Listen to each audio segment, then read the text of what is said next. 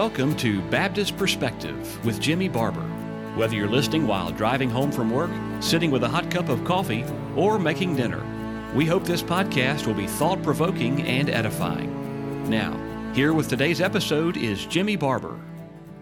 Thus far, we have been looking at the overall work of the redemptive work of Christ. Now we desire to study more specifically the doctrine of justification. Previously, in other podcasts, we briefly mentioned this subject, but now we desire to further show that the justification of a child of grace is solely by the imputed righteousness of our Lord Jesus Christ. One thing must be kept in mind as we study this doctrine, and that is that justification is a legal term and is not an experimental concept as is sanctification. Too often theologians and preachers present justification as something that happens at belief and as a result of belief. And if they do not believe that faith is the cause of justification, too often they are not clear in the relationship of faith and justification. This is because of the phrase justified by faith, or other expressions where faith is used in connection with the subject of justification. The problem with this is that often other statements or verses are generally ignored when explaining the doctrine of justification. Notice the following verses. Romans 3:28. Therefore we conclude that a man is justified by faith without the deeds of the law. Romans 5:9. Much more then, being now justified by his blood, we shall be saved from wrath through him. Galatians 2:17. But if, while we seek to be justified by Christ, we ourselves also are found sinners, is therefore Christ the minister of sin? God forbid.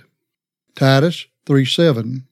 That being justified by his grace, we should be made heirs according to the hope of eternal life. James 2:21. Was not Abraham our father justified by works when he had offered Isaac his son upon the altar? We will discuss James 2:21 at a later time, but now we will focus our attention to the other 4 verses. It should be obvious that we are not justified 4 different ways, and that the words faith, blood, Christ, and grace are used to express the same thing. That is, they are words used to declare that justification is by the person and work of Christ, or that justification is by the imputed righteousness of Christ. I believe Romans 3:27 gives insight to this as it is supplied in the discussion of justification.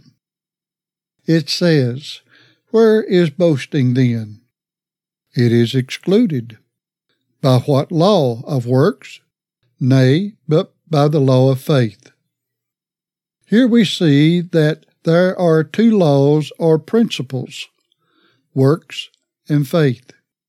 To be clear as to what we mean by the term principle, we are following this definition of principle, quote, "A fundamental truth, a comprehensive law or doctrine, from which others are derived, or on which others are founded, a general truth, an elementary proposition, a maxim, an axiom, a postulate," end of quote. That's from Webster's 1828 dictionary from Sword Searcher Bible Program. From this definition, our focus is on, quote, "a fundamental truth, a comprehensive law or doctrine," end of quote. Therefore, regarding verse 27, God clearly established 2 laws, or principles, that are mutually exclusive of each other, works and faith. It is this principle of faith to which I direct our attention regarding justification. Also, I remind you that in the passages previously quoted, we found that faith, blood, Christ, and grace are synonymous in the justification of sinners. This brings to our attention that justification is by the law or principle of faith. Equally, we might say that our justification is by the law or principle of blood, or by the law or principle of Christ, or by the law or principle of grace. Therefore, justification by faith is that we are justified by the principle of faith and not by an act of believing. That is, we are justified by the fundamental truth of faith or the comprehensive law or doctrine of faith. In other words, the principle or law of faith is defined as the whole person and work of Christ. I believe our Lord directed the Apostle Paul to sum it up in Galatians 3:23. But before faith came, we were kept under the law, shut up unto the faith which should afterwards be revealed. End of quote. Faith is used here to refer to the whole economy of faith or grace that was fulfilled in the person and work of Christ. Justification by faith is being justified by the imputed righteousness of Christ as fulfilled in his person and work, and not by man believing. This is what some theologians call being justified by the object of faith, or Christ. It is true that when one believes, he receives the blessing and benefits of justification in his heart and soul. But faith does not create justification. It is equally true that faith is an evidence that one is justified. Yet a person must first be justified before the law prior to faith, because faith does not create. But more about this, the Lord willing, in future studies. However, at this point, we will focus our attention to the definition of justification and thereby show that justification does not change a person or make a person just or righteous. It only pronounces one to be righteous or just. This cannot be better illustrated than by Luke 7:29 through 30. It says, "And all the people that heard him and the publicans justified God, being baptized with the baptism of John. But the Pharisees and lawyers rejected the counsel of God against themselves, being not baptized of him." Here we see that those who heard the preaching of John, repented, and were baptized justified God. Did they make God just or righteous? Obviously not. They simply declared God to be what he is, just. Much more can be said regarding this passage, but we will limit our remarks to the fact that justification does not make one righteous or just. It simply declares one to be just or righteous. With this being said, we will now turn our attention to the Greek words for justification and quote from some major theologians and their definition for justification. James Buchanan wrote, quote, "Justification is a legal or forensic term and is used in Scripture to denote the acceptance of anyone as righteous in the sight of God." End of quote. This is from his work, The Doctrine of Justification, an outline of its history in the Church and of its exposition from Scripture, page 226. The renowned John Owen stated, quote, "And I say that in no place or on any occasion is it used in that conjugation wherein it denotes an action towards another, in any other sense but to absolve, acquit, esteem, declare, pronounce righteous, or to impute righteousness, which is the forensic sense of the word we plead for. That is its constant use and signification, nor doth it ever once signify to make inherently righteous, much less to pardon or forgive. So vain is the pretense of some that justification consists only in the pardon of sin, which is signified by the word in any one place of Scripture. Almost in all places this sense is absolutely unquestionable, nor is there any more than one which will admit of any debate that on so faint a pretense as cannot prejudice its constant use and signification in all other places. Whatever, therefore, an infusion of inherent grace may be, or however it may be called, justification it is not. It cannot be. The word nowhere signifies any such thing.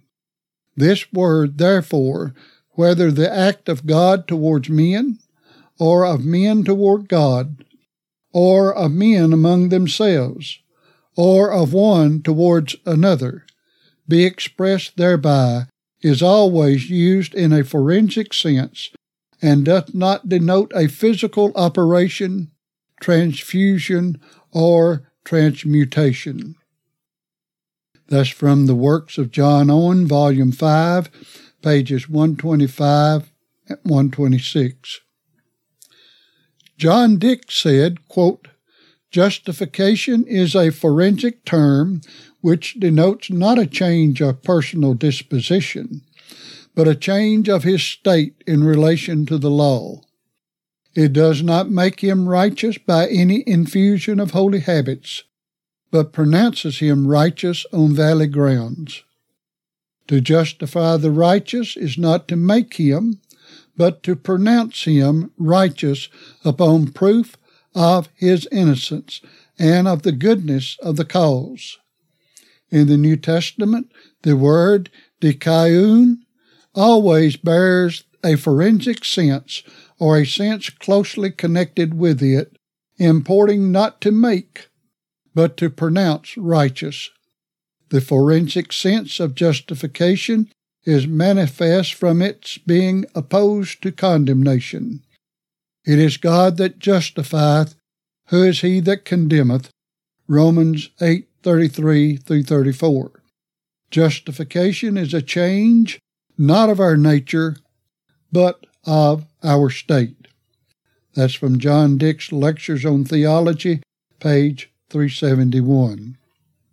After supplying the Greek and Hebrew words for justification, Herman Hoeksema wrote, quote, "Both these verbs have uniformly a legal or judicial significance, that is, they refer to declaring one just, placing him in a state of righteousness, setting forth as righteous by a legal decision." End of quote.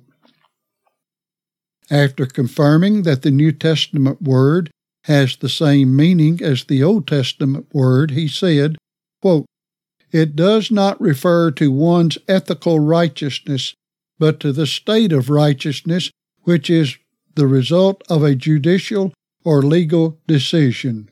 End of quote. That's from his Reformed Dogmatics, page 493. John Gill summed it up simply by saying that, quote, "Justification is a pronouncing a person righteous according to the law as though he had never sinned." End of quote. That's from his Sermons and Tracts, Volume 2, page 457. Many such like quotes could be added declaring this same truth as to the meaning of justification, but these should be sufficient. Nevertheless, it cannot be said too much that justification does not make one righteous or just. Justification as simply stated by Gill, is a pronouncing a person righteous according to the law as though he had never sinned. Knowing our sinful nature, we can exclaim with Job when he said, "I know it is so of a truth, but how should a man be just with God?" Job 9:2. It is not simply that we are sinners, but we are sinners from conception. David declared in Psalm 51:5, "Behold, I was shapen in iniquity, and in sin did my mother conceive me." He did not mean by this that his birth was illegitimate. He knew that his parents were sinners, and they could not produce a sinless child. As Job 14:4 declares, "Who can bring a clean thing out of an unclean? Not one." Furthermore, when Adam sinned in the Garden of Eden, the whole human race was declared sinners. This is stated in Romans 5:12. "Wherefore, as by one man sin entered into the world, and death by sin, so death passed upon all men, for that all have sinned."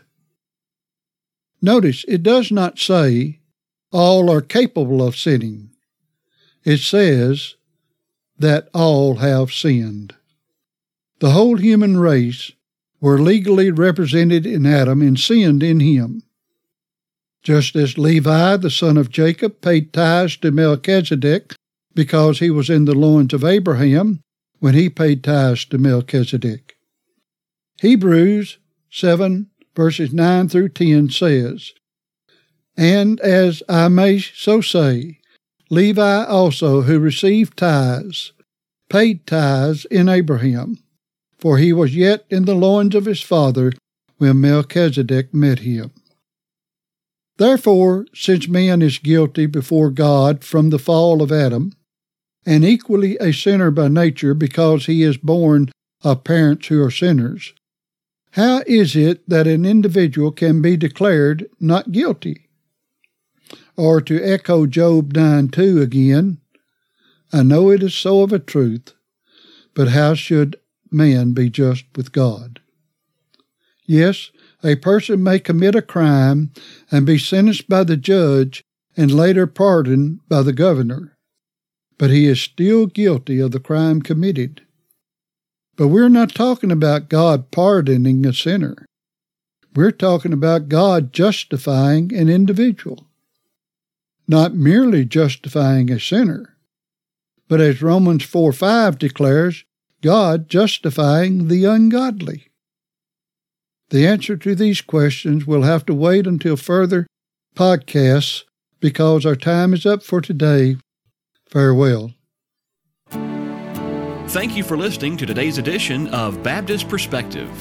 We archive our episodes so you can go back anytime and listen again. Do you have a question about something you've heard, or just want to let us know you're listening?